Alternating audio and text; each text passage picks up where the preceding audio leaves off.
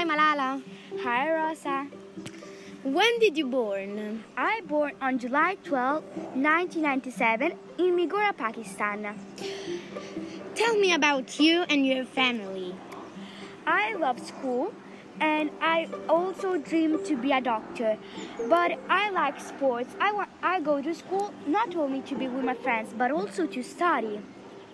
My family is formed by Zawdin Yusufrai, that is my dad. He also loves school and he's so intelligent. Torpikai, my mom that followed the Islamic, and she also a strong woman. And Adal Yusufrai, my little brother, he is so funny.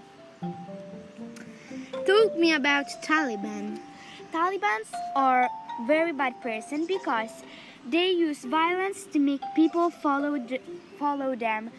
So they are so bad. But a thing that I don't respect about Taliban is that they make a bad rules like Taliban also ordered that women cannot dance, no more television, no more music, and no more movies. It was so sad that time. This is horrible. Now I need to go, Rosa. Bye. Bye.